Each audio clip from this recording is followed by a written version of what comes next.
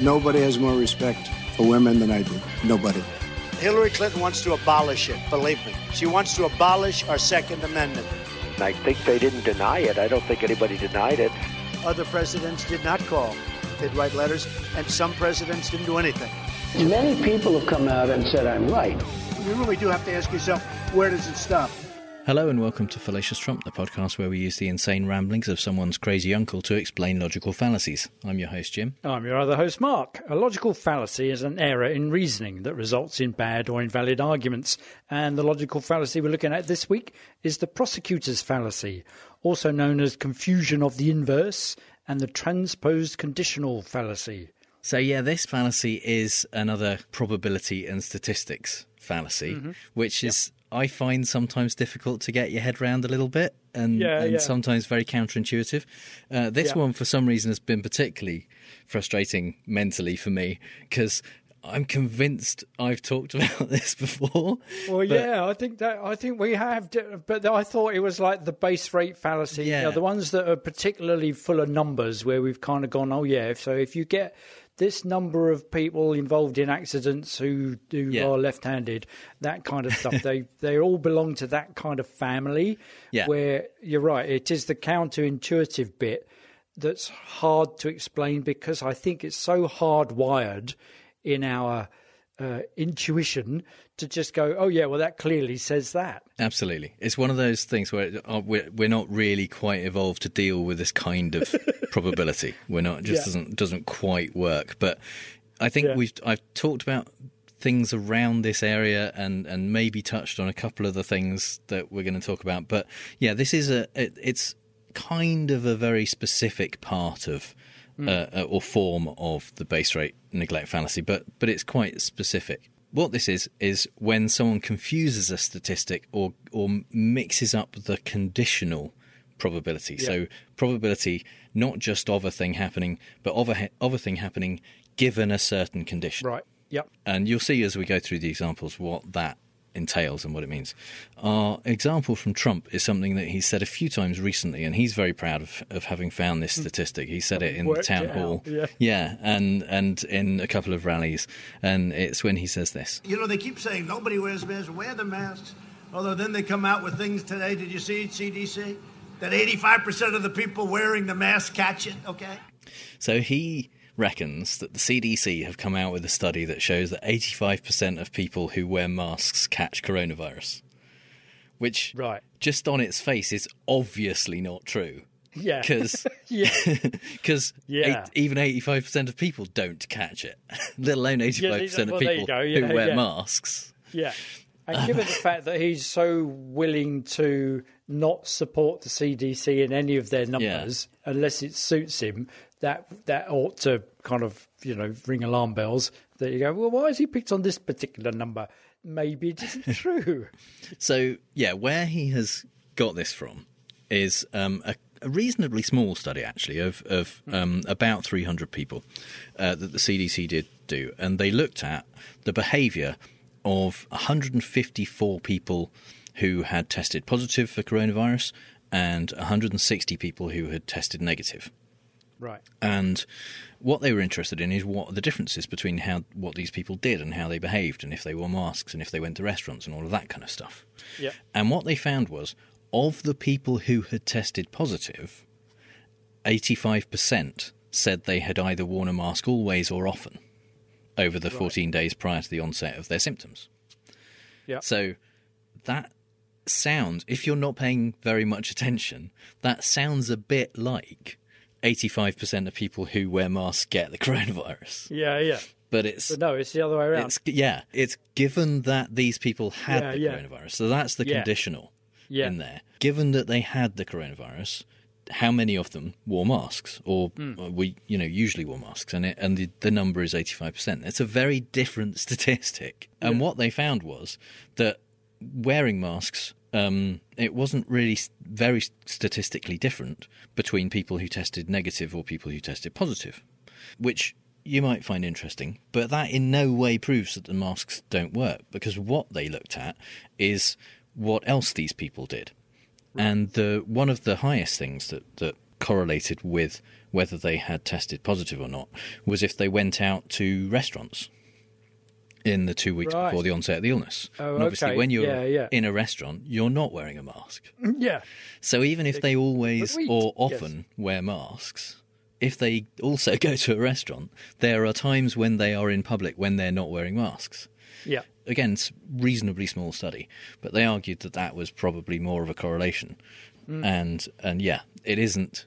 None of it says that 85% of people who wear masks get coronavirus at all. No, so actually it's nearer probably what's the truth to be drawn from those statistics, that going to a restaurant is a higher risk of catching coronavirus than not going to a restaurant, because you've got to take your mask off. Yeah. Not because restaurants are, actually going to a Trump rally, you're more likely to get coronavirus because nobody wears a mask. Yeah. Or, attend a rose garden. It's having close contact in public with people who aren't wearing masks. Yeah. That's the danger. That's the conclusion to be drawn. Yeah. And nothing else. So just grabbing, so he could have easily, just as ignorantly, grabbed the 85% of people who didn't get it wore masks. Yeah. I mean, that doesn't suit his narrative. I mean, that's equally not true as his one, yes. Yeah. But yes, yeah. exactly. 85% of the people who didn't, I mean, it's actually closer to 90% of the people who tested negative. Yeah. It's 88.7% who wore a mask always or often, so slightly higher. But so it's almost So if he was not Trump, he might say, "Look, 88% of the people who didn't get it wore masks, so therefore wear a mask." Yeah, that's right. It wouldn't. It's the wrong. That would be a more accurate thing than he said. Yeah. It's still the wrong conclusion to draw from that study, but because it doesn't take into account the conditional. It's just blunt numbers. So and then to say that the CDC said this, they didn't. Yeah. So again, if we were looking at the base rate fallacy, we might compare that number of the people who tested positive who wore masks to the number of people in the general population who wear masks. Yeah. Because if actually the number of people in the general population who wear masks is 90%, then and again, none of these figures are right, but we're taking Trump's one here. So if he was right that 85% of people who wear masks, I can't even be as wrong as him when I'm trying. It's really hard. I know. How does he do it? It's like a willful act on his part, or is it? Or it's just testament to the fact you do have to be utterly ignorant of it and willfully picking numbers out of the air, which he does. Let's face it, to support your case. It's hard when you look at the stuff intelligently, even with our difficulty in grasping these statistical things. When you look at it intelligently, it's difficult to make the same errors that he makes. It is. Yeah. And now is the time, I think, for Mark's British Politics Corner. Well, this one I'm kind of indebted to Jim and also a guy called Gianluca on statistica.it, so he's in Italian. It was in perfect English, so maybe it's been translated, or he's bilingual. I got pointed to this episode of BBC Politics Live, which went out on the 8th of March 2019. Those heady days when all we had to talk about was Brexit. And this is a conversation between author and essayist and commentator Will Self, who is often described as lugubrious, but during this interview I realised actually what he is he's the thinking man's Johnny Rotten. Not that Johnny Rotten isn't a thinking man, but the way he just behaves and goads people who are clearly stupid is a delight to watch. And he's in conversation with Mark Francois, who's ironically French-sounding Eurosceptic at best and a raging xenophobe at worst, Essex MP.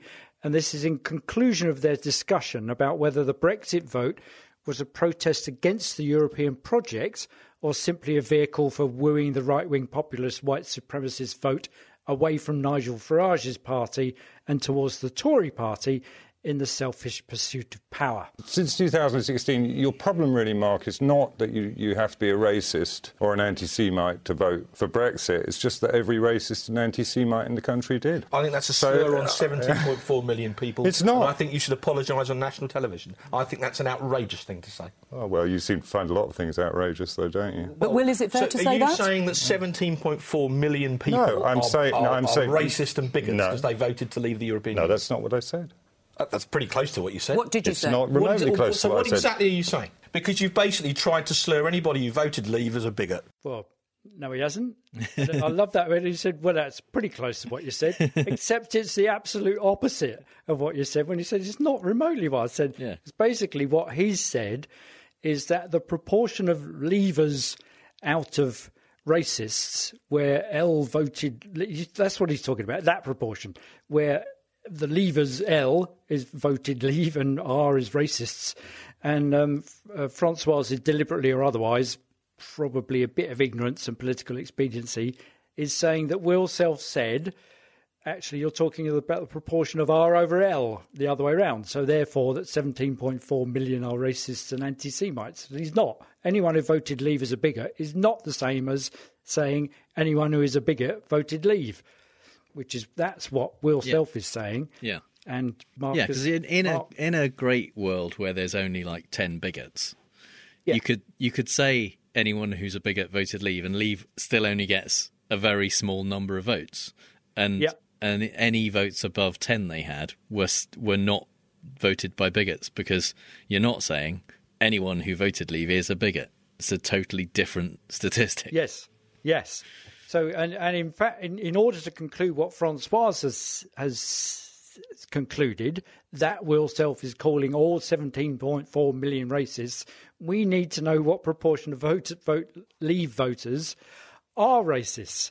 And because that isn't a required tick box on voting slips in the UK, well, not yet anyway, we can't know that. So Will doesn't know, so he's not able to say what Francois has said he said. In fact, he says, I didn't say that at all. And then later on he says, well, how do you know they voted that? He said, I don't. And he doesn't need to in order to maintain that, all the people that are bigots voted Leave, because he isn't maintaining all those people who voted Leave are bigots. What's interesting is that the BBC host says, are you saying that, Will? She doesn't get it either. And the fact that she kind of gets gish-galloped and steamrolled by Mark Francois saying, that's an outrageous thing to say. I'm outraged. I said, well, you do get outraged at all sorts of things. And that is brilliant. You must watch it, because after this exchange, there's this staring competition between Will Self and Mark Francois. Will Self is just not going to break his gaze, and they're sat right next to each other in the days before COVID, so it looks uncomfortably close, and it's brilliant. And they just got even into the fade out, where they do that thing where they take the studio lights down and leave them in silhouette. There they are, still staring at each other. It's brilliant. So and I agree with Gianluca when he echoes Will Self's point that I honestly have no idea whether all the racists and anti-Semites would in fact be Leavers, but I suspect that the proportion might be very high, but that is beside the point. What really matters is that politicians like Mark Francois, not writers like Will Self, have no excuse for ignorance of these things, and particularly when they try and score political points off them, which is what he was doing, particularly when trying to make out that those opposing their utilisation of racist whistling ideologies are the racists. And that's what Francois and Boris Johnson does. Nigel Farage does it. Priti Patel does it. Is that they shift the argument to make it look like the people that are calling out their racism are the racists. And this is, the classic switcheroo, and Will Self is going, well, I didn't remotely say that. What I said is something completely different from what you think I said. So my second example, actually just like a long quote from an article in the Daily Telegraph about coronavirus, which is to do with, and we touched on this before, about false positives And the clickbaity headline is "Statistical quirk means coronavirus pandemic may never officially end." So, and it's fundamentally talking about the phenomena of false positives. And this particular reader, a Telegraph reader and Leicester resident, they're currently under Tier 3 lockdown, Andrew Bent of Stonygate, tested positive, even though his wife, daughter and son all tested negative. He'd been wearing a mask outside, opening parcels with gloves, been observing social distancing measures, went to get, had a test, came back positive. So he concluded that because he was doing the same thing as the rest of his family that all tested negative, he went and had another test, and it came back negative. But his original positive result on the track and trace system, surprise, surprise, couldn't be replaced with the negative. So, as a consequence, Mark Woolhouse, who's currently the advisor to the government and keeps popping up and saying, well, we need to have a much stronger lockdown than this, or, the numbers that they're using don't actually say that story. He says this is the public health version of the prosecutor's fallacy, where just because a rare event has happened, such as testing positive for coronavirus, we think it can only have one cause. Whereas if it was a lower prevalence, we actually face a higher probability that other factors can be involved. And because there are lots and lots of testing, the false positives get read as actual positives. Yeah. So he's saying the positive predictive value is much lower when there's not a lot of disease around. Of any diagnostic test, that's potentially a concern and can lead to misdiagnosis. Yeah, it's the signal to noise ratio. If there's a high signal, if there's lots and lots of coronavirus in the population, then the noise of the false positives doesn't make much of a difference. Yeah. But you'll never get to a point where even if there aren't any cases, no one is testing positive because of the problem of false positives. Yeah. So, yeah. Yeah. Yeah. It won't look like it's gone away, but yeah. Yeah. I mean, it's a weird problem to be worrying about at the moment. Yeah. But what will we do when no one gets sick anymore, but we're still testing positive? Exactly. Yeah, because it'll just go, well, then somebody will hopefully, will just go, yeah, you know what? You're looking at the portion the wrong way round. Yeah. That's the thing, isn't it? It's that. And it uses Bayes' theorem, which we've talked about before, and we can't remember where, which kind of just goes, okay, yeah, you see, the proportion of this over that doesn't equal that over this. Yeah, Bayes' theorem is a way of working out conditional probabilities. The probability of something happening given another thing having already happened. Yeah. And it takes it into account, and the prosecutor's fallacy doesn't. Yeah. And that's the thing to go back to and kind of rely on numbers and theory and number theory and the intractable truth of maths, which, in the current climate, nobody kind of does. I was having a troubling conversation with the member of my coronavirus bubble about whether it's true that whether facts are true or whether there's such a thing as alternative facts. Is it true for me when it's true for you? Oh, it was because we were talking about Social Dilemma again, and our podcast, which is available if you join them. Become a patron, go listen to our podcast about the Social Dilemma. And in that, we kind of established that some of the arguments that they were putting forward weren't based on the truth. And the people that I was watching it with, including the person I'm talking about, were taking issue with that because they were saying, oh, yeah, but for me, that's true. And you go, well, no, truth, if you like, is like a Pantone colour reference. It's the same for everybody, whether you're red, green, colourblind or not. That's the thing, and maths belongs to that, and the interpretation of maths is like belief, and it's not knowledge. So it's good that Bayes' theorem exists, because even if it's a head fuck trying to work out how to do it, it points out that you need to take into account the other probability. And not just go, well, you said 17.4 million people are racists. Yeah. You need to make sure you're not transposing your conditionals in a confused manner. Exactly. Yes. Talking to you, Mark Francois. No one would have believed in the closing months of 2020 that human arguments were being monitored by intelligences far greater than ours.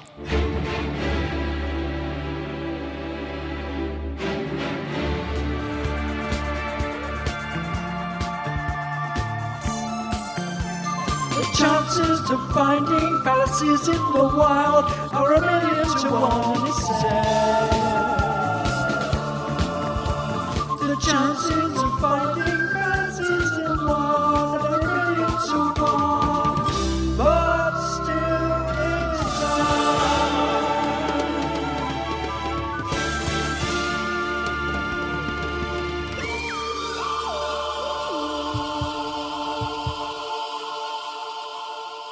There we go, Jeff Wayne's War of the Worlds there.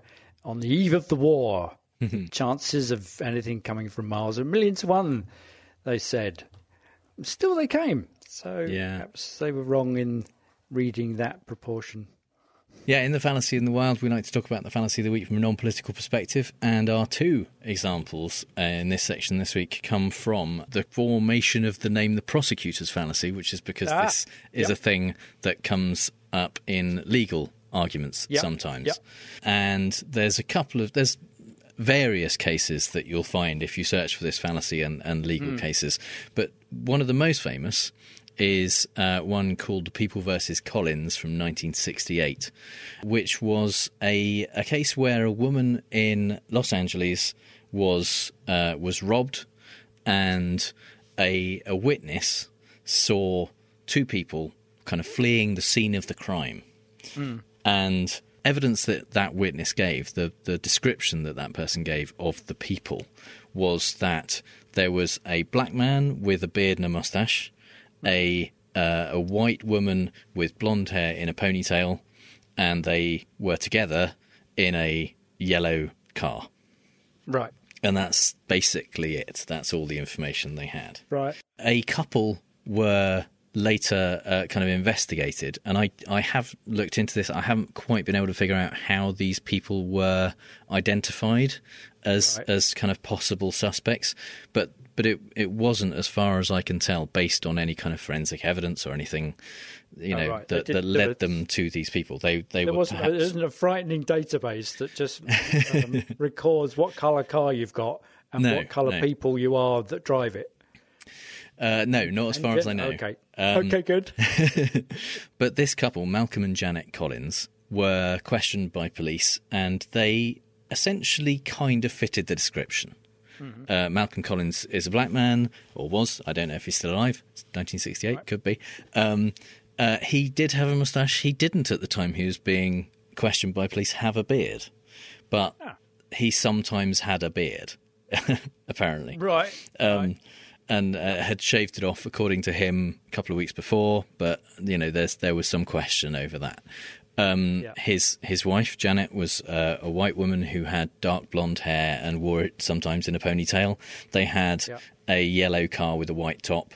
And that, largely seemed to be all of the evidence that was against them.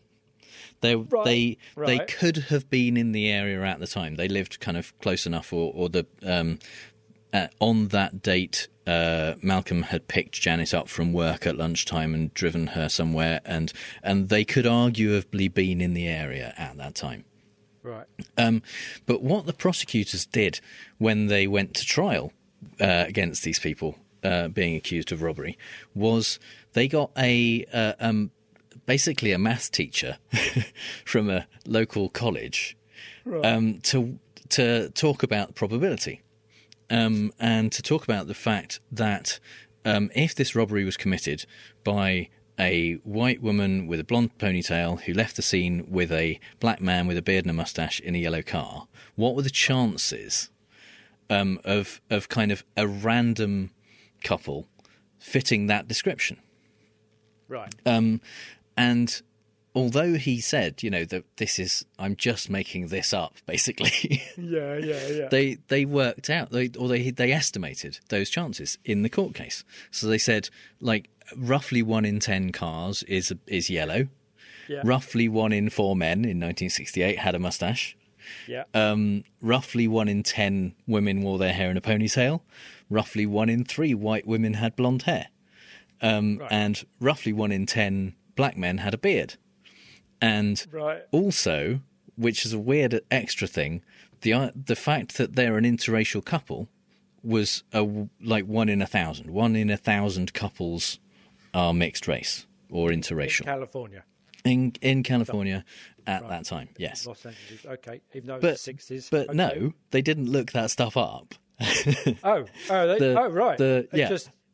They asked the maths teacher. What do you think? Yeah, what do you reckon? He went, well, and he came up with these numbers, and the prosecutor went, all right, then let's put those numbers down in a table.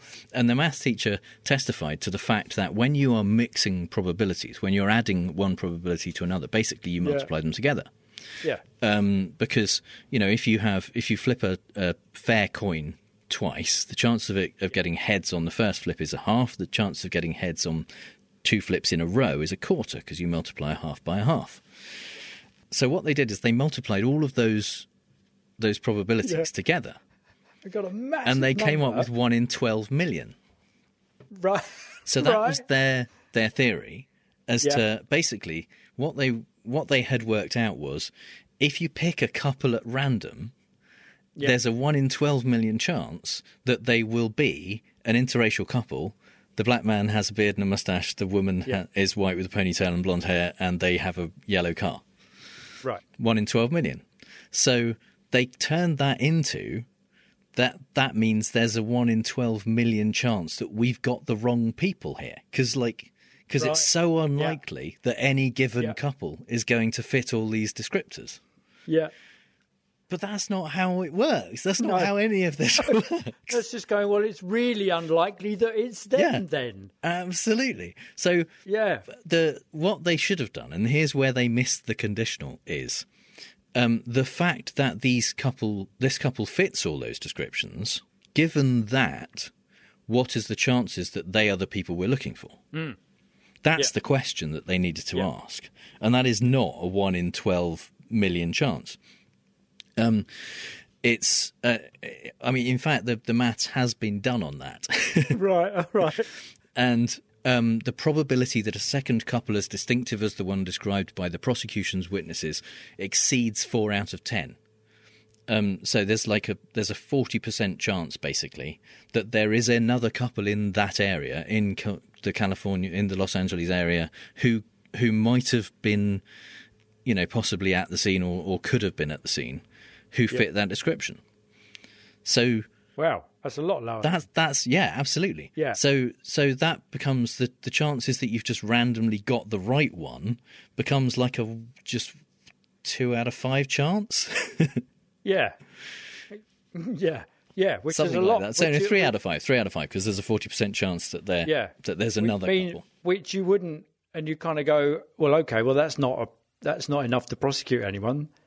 We've only got a 3 out of 5 chance that these are the right people. Therefore, we will keep looking. Yeah, absolutely. We will listen to their alibi and go, well, yeah, that kind of corresponds with the fact that we probably haven't got the right person, and you weren't there at the time, and you haven't worn a beard for a week, and we haven't had Popeye Doyle staking out every yellow VW in the city. Yeah. So, and the thing is, another part of this is that they actually, when they worked out those probabilities or just guessed at them, one thing they didn't consider is the fact that some of those are related. Like, for example, a black man with a beard might be more likely to have a moustache than a person without a beard. Yeah. So unless he was a devotee of Abraham Lincoln. Yeah. Yeah. Or Amish. Yeah. Yeah. And what are the probabilities of that? Yeah. I'd say probably less than 1 in 12 million. But exactly. and the fact that you have picked in your conditional probabilities a black man and a white woman, and then added an interracial couple. I mean, by definition, if one of the couple is a black man and the other one is a white woman, that's what they are, and that you've added that on to raise it to another power of 10. Yeah, it's like employing the infinite probability drive on the heart of gold, doesn't it? And they go, well, it's not impossible, it's just massively improbable. So we'll put those numbers in, and out it churns. The probability that we're all knitted from wool is probably that's more probable than the fact that we can get from this point in the universe to the other in 3 days. It's just crazy. So did it must have been thrown out then? No, they were convicted. Whoa! And it was. I mean, once that had been established, there were some other things that kind of pointed at suspicion, rather than I think Malcolm had a criminal record, and he had paid a couple of traffic fines with a similar amount of money to the amount of money that was claimed was stolen, and things like that. But it's, I mean, very circumstantial. And the conviction, it appears, was very much based on the kind of the statistics and the probability that was touted in court by the prosecutor. And the prosecutor very clearly made the case that because the probability of finding a random couple with these descriptors is 1 in 12 million, that means there's only a 1 in 12 million chance that we've got the wrong people. Yeah. Which is, not how that works. No. So it was overturned on appeal. But yes, they were convicted in the original case. And, well, I hope they got 12 million. Nah, that was 1968, probably didn't get anything. Yeah, there you go. No. Yeah. No. Jesus. Yeah. Wow. So, our second example, a bit closer to home, is a solicitor called Sally Clark, who in 1999 was convicted of the murder of her first 2 children. Oh. And basically 3 years earlier, her first child, Christopher, had died just under 3 months old, and it was diagnosed basically as sudden infant death syndrome, cot death, SIDS. Yep. Just over a year later, her second child, Harry, died at the age of 2 months, and because it's rare for there to be two children in a family dying of sudden infant death syndrome, it was questioned, it was looked into, and basically they decided that it was suspicious. And part of that, a lot of that was based on the statistics of it, the probability of something like that happening. So when was this? 1999. All right. So I'm just wondering whether it was in the febrile atmosphere that brought about all those foundationless child abuse accusations, the kind of satanic panic as well. Thing. Yeah. So it's probably a bit in that after kind that, of era. Yeah. Right. Okay. Yeah. So in the trial, they called a doctor, a highly respected expert in the field of child abuse, a man called Professor Roy Meadow, who had written a textbook about it and that kind of stuff. And what he did was look at the rates for SIDS incidents in different kinds of households and different risk factors. And they were looking at things like whether anyone in the household smokes, whether people in the household had a job, basically. If you have at least one person with a job in the house, there's a lower risk of cot death and stuff like that. Mm-hmm. They found that in this particular household, there were none of these risk factors. And the risk, therefore, of one child dying of cot death is 1 in 8,543 live births. Right. And then what Professor Meadow did, who is not a statistician but a doctor, is thought, okay, well, 2 children, that's 1 in 8,543 times 1 in 8,543. Which gives you approximately a 1 in 73 million chance that this would have happened by chance. Yeah. So they did the same thing and said, well, exactly. So it's obviously deliberate. Yeah. Well, first of all, that's wrong. Just the statistics of that. I mean, even at the time, even in fact, in the study by the Confidential Inquiry into Sudden Death in Infancy study that he was quoting those incidence numbers from, even in that study, they talk about other risk factors, like the fact that male children are more likely to have SIDS than female children. And various other factors, but also they talk about the possibility of hereditary or familial diseases or factors that might influence that.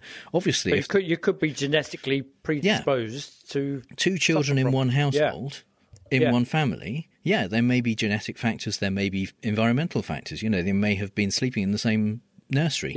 For example, they are going to share a lot of factors in common. So assuming that those are two independent incidences and just squaring the number is initially insane. But also then deciding that because the chances of that happening to this particular family is 1 in 73 million, therefore, by far the more likely option is that she murdered her children. Yeah. That's not how that works. No. Because that becomes a kind of a false dilemma, doesn't it? It's either it's a 1 in 70 million chance, or she killed them. And there are no other. There's a couple of factors here. Base rate fallacy based. The fact that something only happens 1 in 73 million times means it happens. There's a lot of people. And therefore 1 in 73 million things happen sometimes. One slight alternative name for this fallacy that I've seen is reductio ad unlikely, which is basically saying that just because something seems really, really unlikely to happen doesn't mean it's impossible. And if you act like it's impossible, then you're committing a fallacy, obviously. And that's basically what Roy Meadows did here.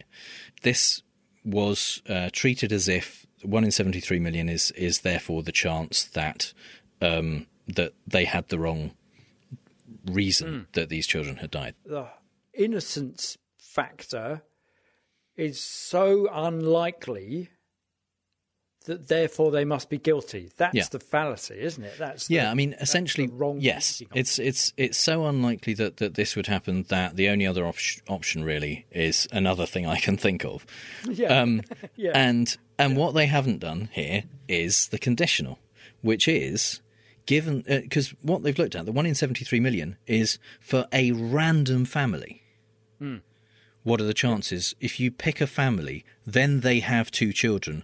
It's a 1 in 73 million chance that those children will both die of cot death. What they're looking at here is, for a family, given that both of this family's children have died of cot death, what is the chance that that was actually the cause? Though, you know, you've already got that. This has already happened. So in this particular family where 2 of the children have died, the odds that it was cot death are actually reasonably high. The odds that the mother murdered her 2 babies, that's quite rare too. That was my next question. So if you compare those possibilities, you murder one and then the other. Actually, what it does is force you to look at the fact that this has happened, and therefore let's look at the cause rather than. So it's so unlikely, therefore it can't have happened. No, it's just rare to have happened. But it's happened. One of the witnesses happened. One of the witnesses who provided evidence during the pre-trial proceedings, so before the jury was there, said that according to his own research into repeat unexpected infant deaths, in other words, second deaths in the same family, 1/3 were caused by rare but known natural causes, so not SIDS, but another medical cause. 1/3 were associated with child abuse, so probably murder, and 1/3 were sudden infant death syndrome. So even among his own data, 2/3 of the cases were not murders of 2 children dying in the same family. Which kind of, if you use that data, gives this a likelihood of, you know, a 2 in 3 chance of Sally Clark being innocent. So yeah, again, unfortunately, she was convicted on that basis, on that statistics, on the probability. Again, it was overturned on appeal, but I mean, her life was utterly destroyed, and unfortunately, she became alcoholic and died soon after. But it was a horrific miscarriage of justice, and it was based on a doctor trying to be a statistician and using those statistics completely wrongly, and just not approaching it from the right direction. Approaching it as if they had no information about this case and they were starting from scratch, whereas actually they had a lot of information. So to lighten the tone a bit, and also to illustrate the mindfuckness of this, is an interesting paradox that kind of uses this a bit. It's called the boy or girl paradox. So imagine a situation where you have a new family move in next door to you, and you know they have 2 children. Yeah. And you see one of the children in the garden, and it's a boy. So what are the chances that their other child is a girl? So they've got two children. You know they've got 2 children. 2 children. You see one of them, and it's a boy. Yeah. What are the chances their other child is a girl? Well, it could be the other options are it could be a boy or it could be a girl. So one would think, well, it's 1 in 2. You would think 50%. Yeah. Yeah. Would you be surprised to find that the odds are actually 2/3 likelihood that it's a girl? Yeah, that is counterintuitive. So there's something there that I'm not quite happy that it's 50%, but that it's actually 2/3. Because you might think, and I certainly did before I read this, that those 2 pieces of data are independent of each other. Right. The fact that you've seen a boy, the other child is either a boy or a girl. We obviously recognise there are not only 2 genders. This is for the purposes of maths. For testing purposes only. Yeah. But yes, assuming that, then boy or girl, essentially, there's in the population roughly 51% female to 49% male. So you would think 1 in 2.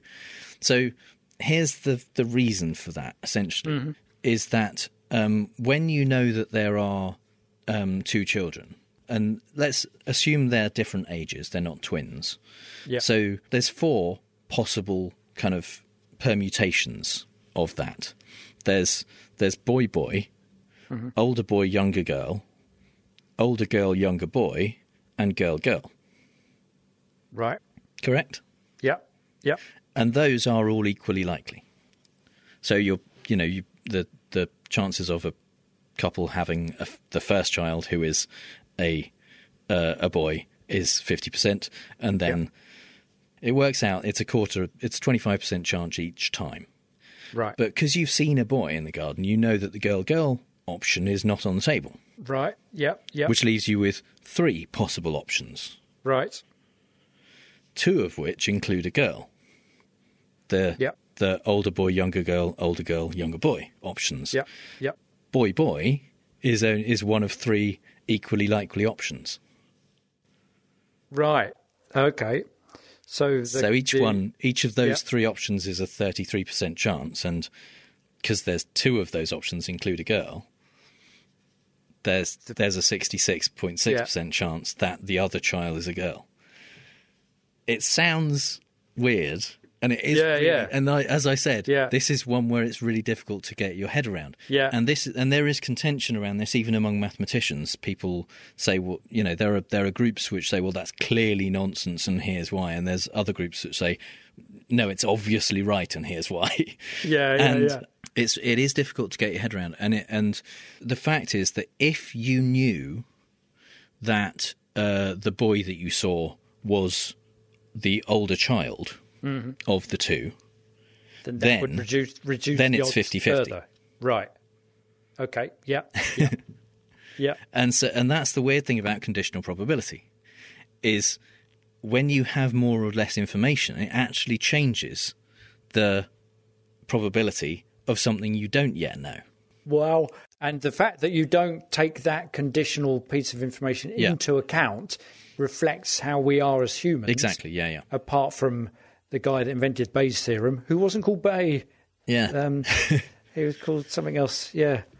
There was a magazine columnist named Marilyn Vos-Savant who asked her. She talked about this paradox in her column, and she asked her readers for information. She asked them, if you are a family with 2 children, one of whom is male, what is your other child? Is it a boy or a girl? And the response that she got from her readers was that in 65% of cases, the other child was a girl. Wow. And this is a reasonably good sample size. It's about 18,000 readers that she had that responded to this survey. Yeah. So, she kind of tested the maths and it worked. So, yeah. Wow. It's and yet and how does that sit with? Yeah, there's the competing. Yeah, because she was fitting in that conditional where one of your 2 children must be a boy. Yeah.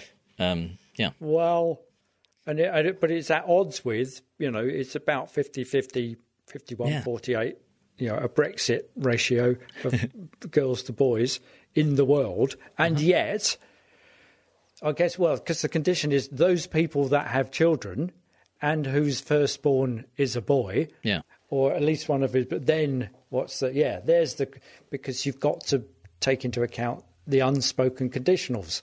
So we're gonna play fake news, folks. I love the game. It's a great game. I understand the game as well as anybody. Yes, it's time for fake news, the game where I read out 3 Trump quotes, 2 of which are real and 1 I made up, and Mark has to figure out which one is fake news. See, I much prefer the ratio of 60 over 26. So it's a much higher ratio of score than the other way around. And I think it's unfair that every week you read the smaller number over the bigger number. It's just, it's patently, what are the chances of that happening? Yeah. Yeah. Yeah. Well, the chances of you getting one right. So far, if we're given all of the ones that we've played so far are 26 out of 60. But who knows what could happen this time? That is not necessarily predictive of this particular instance. So the theme this week is just Trump has. I mean, I think since he's returned from hospital, has just been even crazier. His rallies, he's kind of lost it in parts. Yeah, but nobody's kind of going, do you know what? We shouldn't have given him those test drugs, or we shouldn't have let him out. Yes, yeah. So one that I haven't used this week, which was because I think it's you may have seen it already, but was his appearance at Erie, where he basically said, I don't want to be here. Oh yeah, that weird thing when he said, if it hadn't been for the fact that I'm losing, I wouldn't be here. Yeah, essentially. And kind of go, okay, well, and all the crowd were like, yay, he doesn't want to be here. Thanks for coming. That's so weird. But I thought you'd probably have heard that one. So that was a complete kind of meta experience, wasn't it? Because was he just saying any old shit and they would just cheer? As he just realised it, was he just playing them because he couldn't be asked any longer? Yeah, basically, I can call these people rubes and they'll still cheer. Yeah, they'll still go, yeah, and it's true. Lock they me up, and they'll go, lock me up. Yeah. Or it didn't. It's just crazy. So this is stuff he said at rallies because he's been accelerating, if anything, his number of rallies that he's done. He's done, I think, 3 in a day at some point. And obviously he hasn't got much to talk about. So he's doing the greatest hits, Crooked Hillary, and all of that stuff. But he occasionally comes out with something novel, and so these are some things that he said. He's not said quite so often. Okay. So, statement number 1. Yeah. I spoke to Netanyahu the other day. He's a great. They call him Bibi. I don't know why. He likes it, I guess. But, I've met a lot of great people since I've met a lot of not-so-great people too, let me tell you. Some of the not-so-great people, I don't even want to say names. Some of them you might be surprised by. Some of them had very important jobs, but they don't now. Okay. Right. Number 2, he's getting tired of hearing about COVID, apparently. He said... that's all I hear about it now. That's all I hear. Turn on television. COVID, COVID, COVID, COVID, COVID, COVID, COVID. A plane goes down. 500 people dead. They don't talk about it. COVID, COVID, COVID, COVID. By the way, on November 4th, you won't hear about it anymore. It's true. COVID, COVID. Please don't go and vote. COVID. Please do not, under any cert. You cannot go and vote. What the hell? Okay. And All statement right. number 3. Yeah. I said, First Lady, am I the most handsome president ever? Yes, absolutely. I said, who could top me? Well, she said, well, JFK was good looking, but nothing like you, darling. Now you go home and you see this crazy CNN. Fortunately, their ratings are terrible, which is great, but you'll see them say Donald Trump said he's better looking than JFK. You'll see, they're sick people. Oh, my God. You see, the trouble is, it's as ever, or increasingly, perhaps, they've just got so unhinged, you could write anything. We could just switch on the AI generator again and it would come up with stuff that's more cogent than that. I quite like the look of the COVID one. And that bit, please don't go and vote, sounds... And on November the 4th, you won't hear about it anymore because it will just be switched off because that fits into his grand. It's all a hoax, isn't it? Yeah, it's all a hoax. Yeah. Okay, Netanyahu. Okay. All right, I'm gonna go for. I think number 3 is the one that you made up. Okay, so of the other 2, you think the COVID one is more? I do. Convincing. Yeah. Okay. Yeah. So. Number 2 is real. That's all I hear about now. That's all I hear. Turn on television. COVID. A plane goes down. 500 people dead. They don't talk about it. COVID. By the way, on November 4th, you won't hear about it anymore. It's true. COVID. Please don't go and vote. COVID. Please do not, under any circumstance, you cannot go out and vote.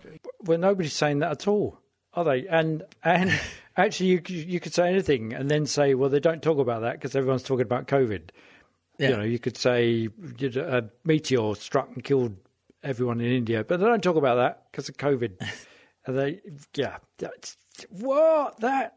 mean, obviously, we didn't miss a plane crash. That hasn't happened. No. And it's all the Democrat plot, the whole COVID thing. Yeah, Democrat plot to stop people voting, and yet he wants people to go out and vote, and yet he doesn't. Actually, what he wants is Republican voters to go out and vote, and vote for him, or ultimately vote for the party and then vote for him. What he doesn't want to do the thing is, Democrats it's a weird. go out and vote. It's a weird comparison to draw that the media aren't talking about, like if a plane went down and 500 people died. Yeah. Because a lot more than 500 people have died. Yeah. It's basically in it the would last be a relief 8 months. If only that many had died. If in the last 8 months a plane with 500 people on had gone down twice a day, every day. Yeah. That's how many people have died. If that wasn't being covered by the media, fucking hell. Yes, exactly. Yeah, and he would be the first one to come. Yeah, to and if say that happened, if 2 planes, like they'd have to be like big Airbuses to carry 500. Yeah. I don't know what kind of planes carry 500 people, but if 2 Airbuses went down every day for 8 months, and the American president was like, "Yeah, we'll learn to live with it." Yeah, it'll stop. Fucking hell. Well, and also because air safety has gone up since he's been president, so it wouldn't happen. So he would blame that on Sleepy Joe, or Hillary, or Obama. Yeah, yes, exactly. So, right, you also think that number 1 is real? I think the Netanyahu one is real. Yeah, and number 1 is fake news. Oh, nice. Good work. And to be honest, that is completely... Sometimes I base them on things he said. This one, I realised about 10 minutes before we started recording I hadn't done the fake news. And you just made one And I up. thought, oh, fuck, I've just got to write something. Wow. And I just wrote, like, stream of consciousness bullshit. And, that is so good. Reasonably Trumpian. It is, because that whole thing of... Well, what got me was... that you can hear himself say something which then leads him off down a path as though he's being interviewed, but well, obviously not because there's tough questions involved. But he kind of goes, I've met a lot of great people, I've met a lot of not so great people, let me tell you. And then he goes off on the list, and he just it's an infinitely bouncing ball, isn't it? It just gets smaller and smaller and smaller. That's what I was going for, was no coherence and no that is brilliant thoughts following on from the previous one. That is fantastic. Good work. I know, even that little gag. Well, I don't know why they call him that. I guess he liked it.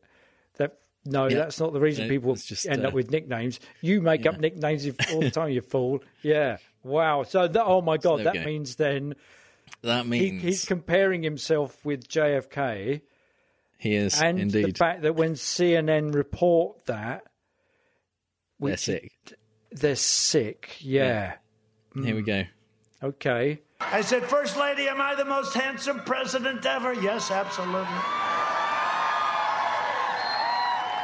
I said, who could top me? Well, she said, well, JFK was good looking, but nothing like you. Nothing like you, darling. Now you go home and you see this crazy CNN. Fortunately, their ratings are terrible, which is great. But you'll see them say, Donald Trump said he's better looking than JFK. You'll see. They're sick people. I mean, he literally did just say that. It's just... what? Well, he put it in the mouth of Melania. Yeah. But he literally just said it. Yeah. And then CNN, so on which this was aired, he says he's better looking at... Well, yeah, it's like I'm bigger than Jesus. Well, he almost said that as well recently, didn't he? Yeah. In that kind of... Yeah. I am, there's only one person bigger than me right now, is Jesus, in a kind of perverse... flipping on its head of what was, what the Republicans accused the Bible Belt accused Lennon of saying. Just what the fuck? Yeah, indeed. So, unfortunately, that means that you didn't win. No. Well, I don't mind losing to that because that was a good one. Yeah. It's good, particularly since it took you like a minute to write. It just shows you what Trump. How much we've studied him for too long. Oh, my God. We definitely need help. If you can just go, there you go, and then I buy it. Yeah, we know how to do it. No.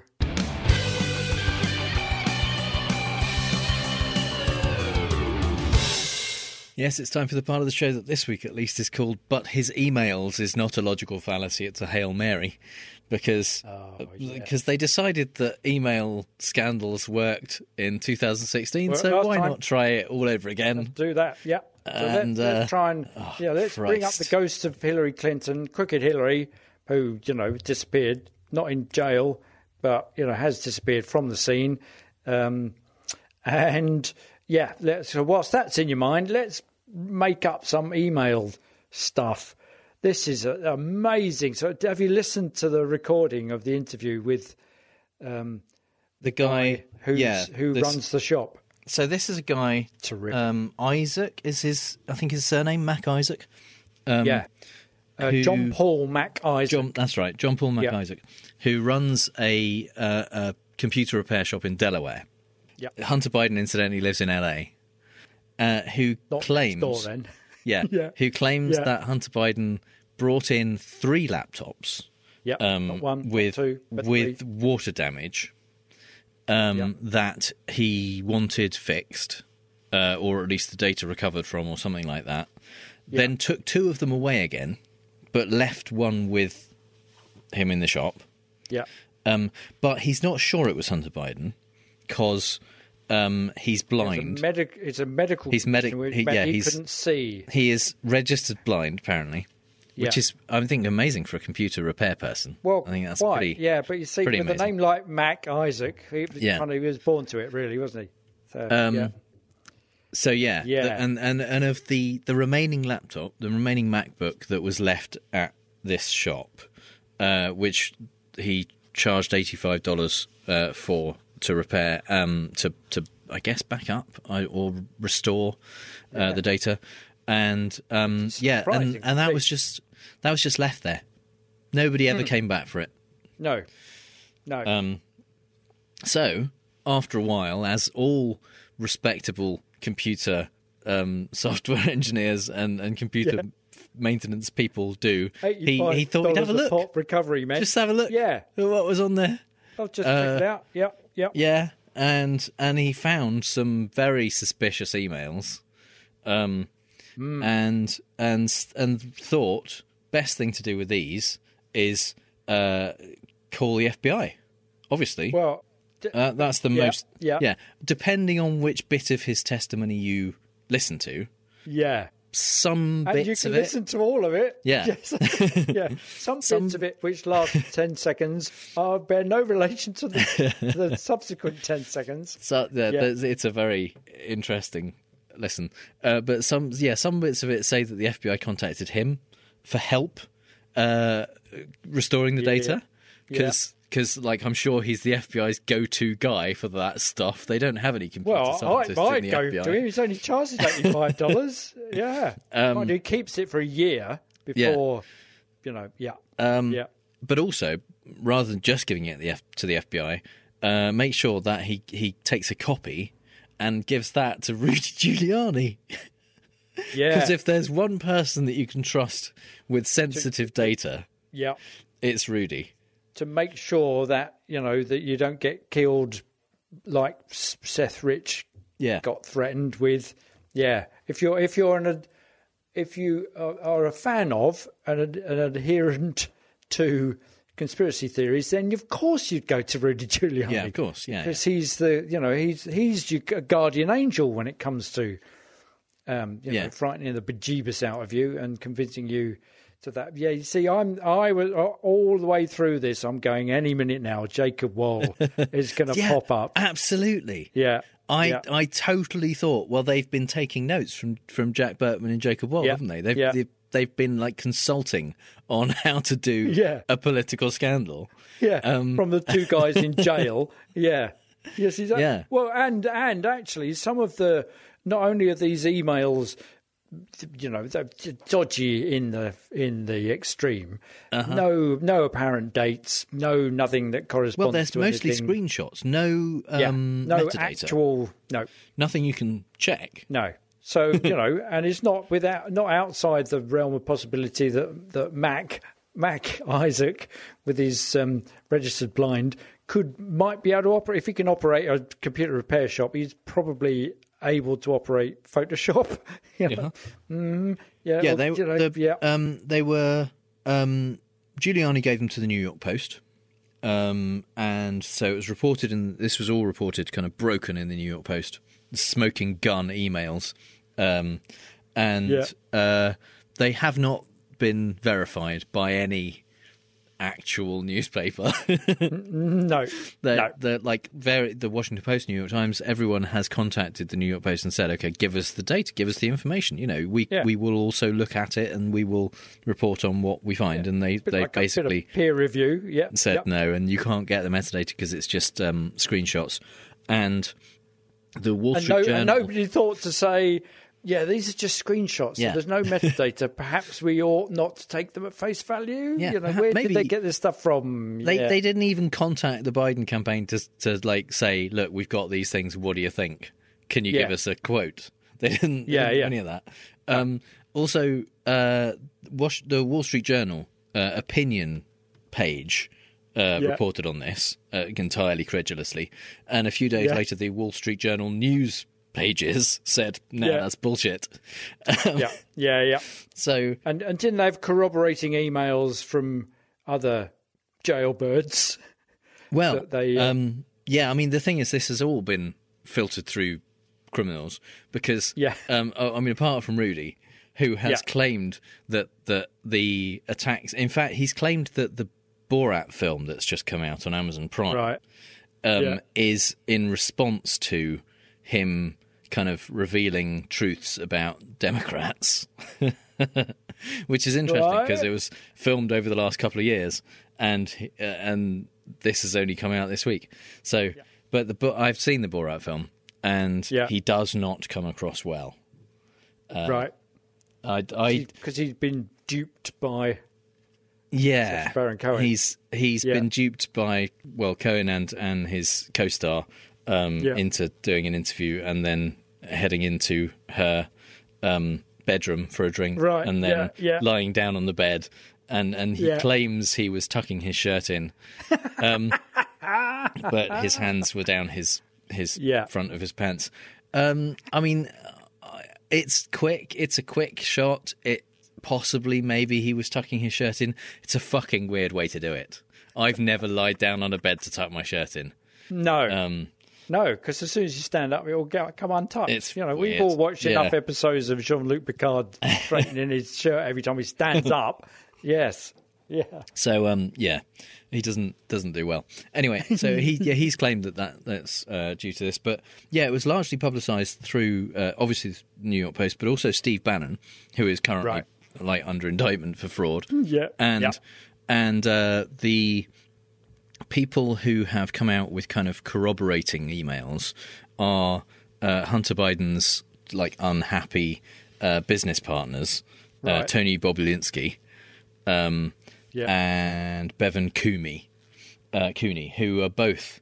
In fact, I think Bevan Cooney is actually in prison at the moment. Yeah. And Bobulinski is fighting a fraud case at the moment as well. Yeah. And none of them fine, upstanding are even citizens. Slightly trustworthy at all. No. And also none of the stuff that they've got implicates Joe Biden in any way. It's really weird. The worst stuff they can come up with. It's like the smoking gun email is from Burisma board advisor Vadim Posharsky from April 2015, and it says, "Dear Hunter, thank you for inviting me to DC and giving me an opportunity to meet your father and spend some time together. It's realty, an honour and pleasure." And first of all, there's no evidence that Hunter Biden replied to that email. It's not clear from that the meeting actually happened. It says, "Thank you for inviting me to DC and giving me an opportunity to meet your father."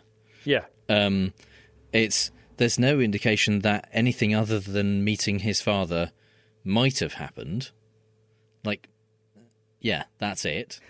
And there's no evidence that meeting actually happened. Yeah. Whereas there's a lot of evidence that meetings between dodgy Russians and members of Trump's family took place several times on Trump property, and it's all been corroborated by such luminaries as the CIA and FBI. Yeah. So, stuff rather than dodgy geezers doing time in Chokey, sending emails that kind of go, he done it all right. Yeah. And Bobulinski's emails are mostly about a deal that they were trying to set up. Bobulinski and Hunter Biden and business associates of theirs with a Chinese energy tycoon in May 2017. So when Joe Biden wasn't vice president anymore. Right. Yes. And they had a kind of split of the equity. It says at the moment there's provisional agreement that the equity will be distributed as follows: 20H, 20RW, 20JG, 20TB, 10 Jim, and 10 held by H for the big guy, ? So the Bobulinski claims that the big guy is Joe Biden, but there's a question mark after it. Yeah. So it's like, shall we also keep 10% for assuming he's telling the truth, Joe Biden? And then later on, a message 6 days later, Hunter says his chairman, who is also assumed by the people, by Fox News certainly, to be Joe Biden, gave him an emphatic no. Oh. So this evidence appears to show that after Biden was vice president, after he stopped being vice president, his son and some business associates tried to set up a deal with a Chinese energy tycoon that actually never happened, offered him 10% of the deal, and he said no. Yeah, so he said no to a deal that didn't happen Yeah. when he wasn't holding public office. Okay, so why are we bothered about that then? Whereas Trump, heading to the White House, if not already there, hosted on his property a meeting between him, his son...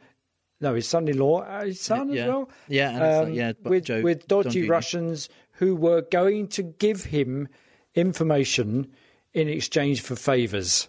Yeah. Yeah. Okay. Yeah. So, well, I yeah, can same see thing, basically. the same thing. But yeah. Okay. So, well, and obviously all of Trump's family and all the right-wing media are going, why aren't the media reporting on this very important information? Yeah. While the media is going, because it looks like bullshit. Nothing to report. A plane has gone down with 500 people on it. We haven't reported that. So why would we bother with a couple of It's so bizarre. out of context emails? That's so good that he's just desperately clawing at the playbook from 2016. And also Tony Bobulinski was apparently taken by Trump to the last debate, the final debate, as his guest. But Bobulinski was neither mentioned nor shown on camera at the debate. No. So he must have just been sitting there the whole time thinking, this is my moment, I'm going to be famous. And I mean, to be fair, if he had mentioned him, everyone would have been like, who's that? Yeah, well, exactly. Yeah. and he was like right in the line of fire of Joe Biden, and he was gone, I haven't got a fucking clue who that is. So, and what's your relationship to me? Well, I managed to leak this made-up email about a deal where you refused to have 10% of something that didn't happen. Yeah, so the news is that there's some very sketchy evidence that basically nothing happened. Yeah, that's as bad as it gets. There's nothing happened at all, and then there's very little evidence to support that. Yes. Yeah, so it might also be a lie. yeah. So that actually means that there's it's a negative event, because the evidence to support that nothing happened is itself dodgy, which kind of renders it below zero. If we multiply the probabilities together. So, fortunately, there's now, as this podcast comes out, less than a week to go before this. Well, it's not over, let's face it. It's not going to be over.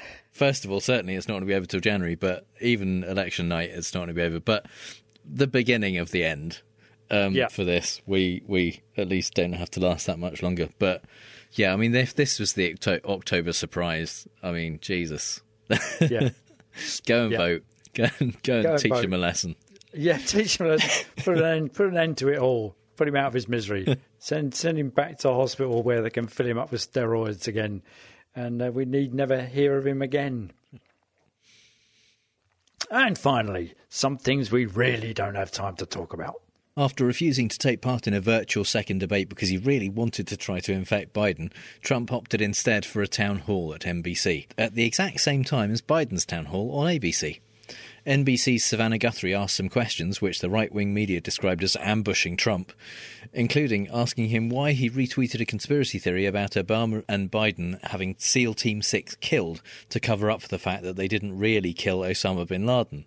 He claimed that since it was only a retweet, it was fine, and Guthrie told him, "You're the president. You're not someone's crazy uncle who can retweet whatever." Mary Trump would like a word. The following week, the third, or is it technically the second debate happened, and Trump showed us all what it's like when he lies more quietly. The simple fact he didn't have to be physically restrained meant that much of the media applauded his new tone for the God knows how manyth time. But the lies came so thick and fast that CNN fact-checker Daniel Dale said fact-checking Trump was like I Love Lucy in the Chocolate Factory. Keen to make sure his lies also had just enough racism in to please his base, Trump claimed that catching and releasing at the border meant that only the 1% of immigrants with the lowest IQ showed up to their court dates. It's very on brand of Trump to assume the only reason people would follow the rules is if they're stupid, and equally on brand to be about as wrong as you can be. According to data from the Transactional Records Clearinghouse, 99% of asylum seekers show up to their court dates and 75% of immigrants overall. Yep. In the run-up to Christmas 1969, a billboard was rented in Times Square that declared war is over if you want it. Happy Christmas from John and Yoko.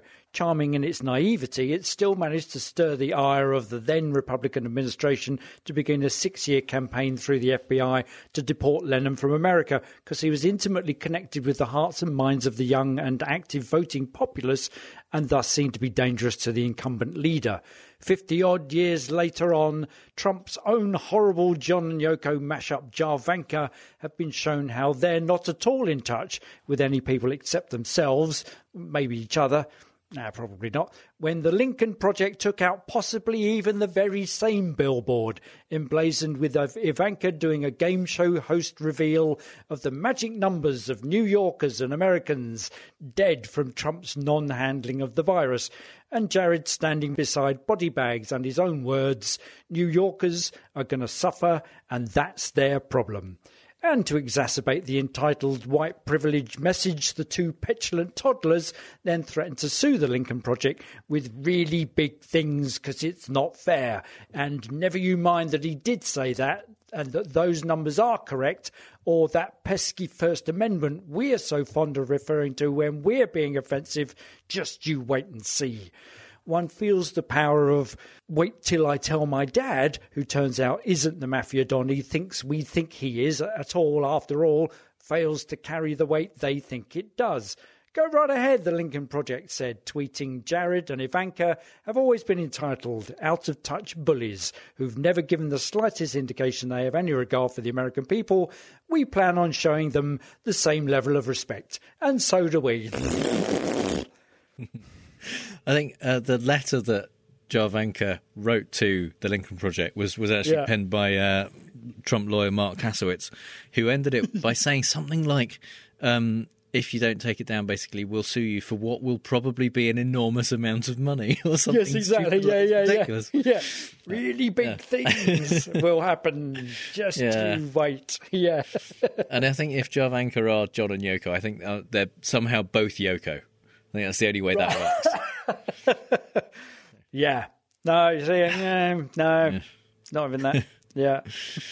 Trump keeps making the mistake of sitting down for interviews with actual journalists and then being amazed when it doesn't go well for him.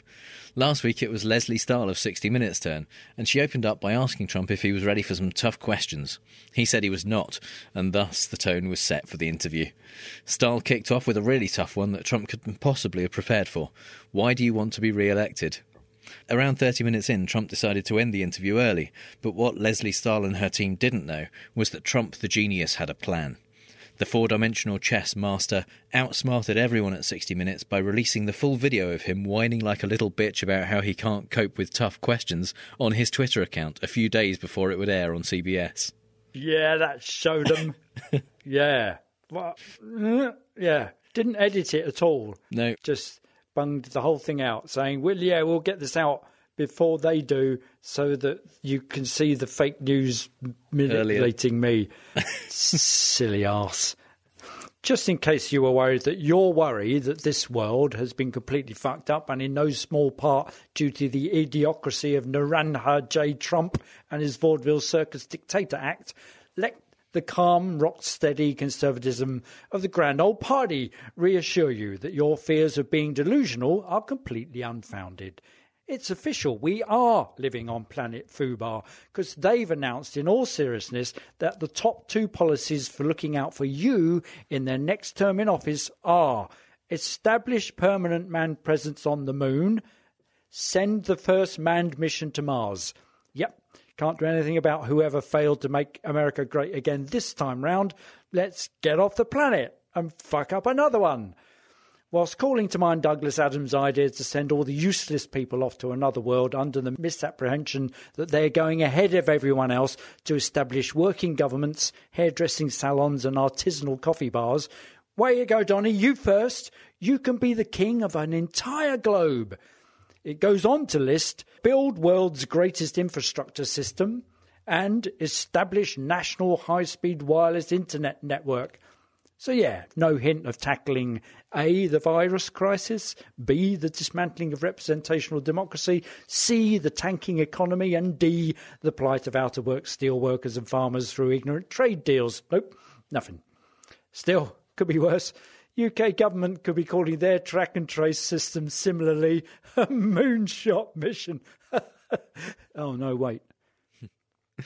The thing is about releasing these plans for the next term after the last debate is that Trump's main tactic in the final debate was to say to Joe, anytime Joe said something he would do if elected, Trump said, well, why didn't you do it when you were vice president? And Biden couldn't use the same tactic because Trump hasn't said anything he'll do. Yes, exactly. But now that they have, like, build world's greatest infrastructure system, you couldn't even get an infrastructure week happening in your first 4 years.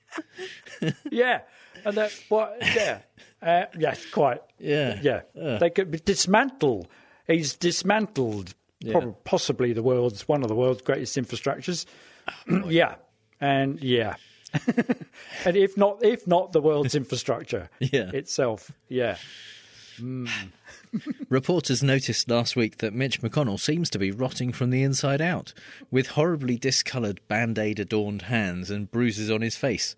Like normal humans, they asked if he was okay, and like Mitch McConnell, he lied that there was nothing wrong, and no concerns about his health. Mitch is definitely that guy in the zombie movies who claims he hasn't been bitten just so he doesn't get left behind, even though he knows he's about to turn into a soulless monster who destroys everybody's lives by refusing to even take a vote on hundreds of bills that have been passed by the House and ramming through a Supreme Court nominee. Wait, what was I talking about? Oh, yeah, he's also a zombie, probably. What is going on? That's fucking weird. I don't know. You kind of think, well, either that, I want to see what's going on up his sleeves. That's, something. He's basically. I think he's died, and they're just keeping him. It's like a Weekend at Bernie's thing.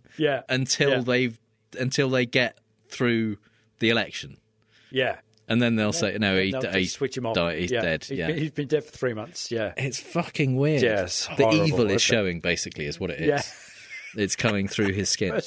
Either that or his wife is just actually... They are kind of defence wounds. I suspect he's got scratches on his arms. His wife's just taking an axe to him every time he walks in.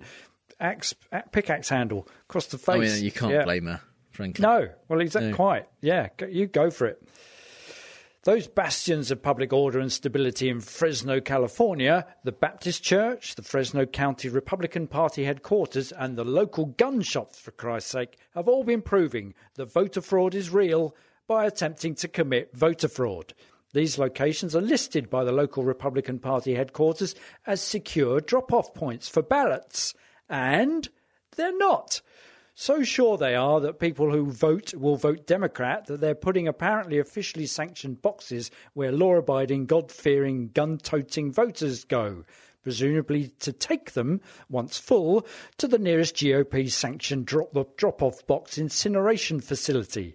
The Californian State Republican Party has not responded officially to questions about the boxes, but it has defended its position on Twitter.